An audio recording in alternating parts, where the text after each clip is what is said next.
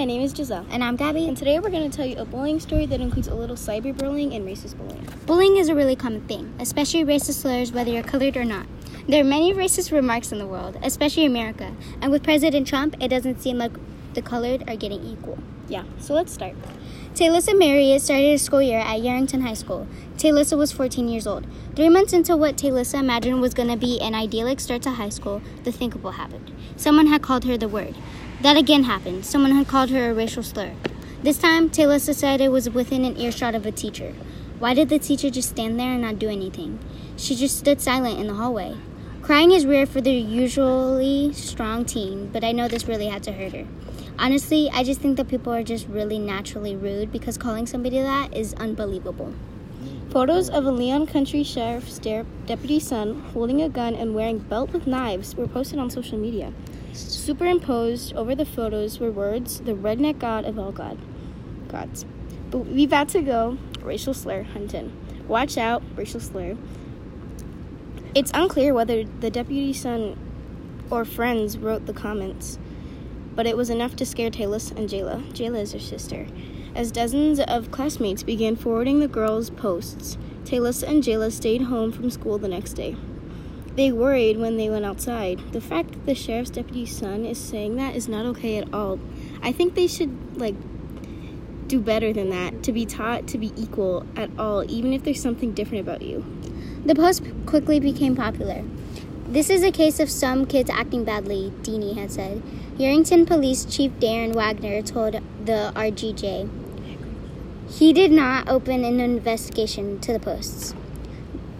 I would have investigated if a black child posted a picture saying he was going cracker hunting, Wagner said.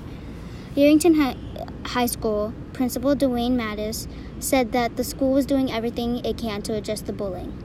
I think he could have done better at addressing it. The principal said he was trying to address the bullying, but one of the teachers that works at your school didn't even say anything when they heard the word. We are addressing those who have done something, but now other kids have gotten involved, and it's hard to control that, said Leon County Superintendent Wayne Workman. We are having a hard time controlling what others may be saying. Taylissa and Jayla's parents say their daughters still don't feel safe. That's a horrible thing that they don't feel safe because what somebody said about their skin color. Anyways, any thoughts on the story, Giselle? My thoughts on the part where the sheriff's son posting what he posted was kind of unbelievable because he's supposed to know better what was happening a long time ago.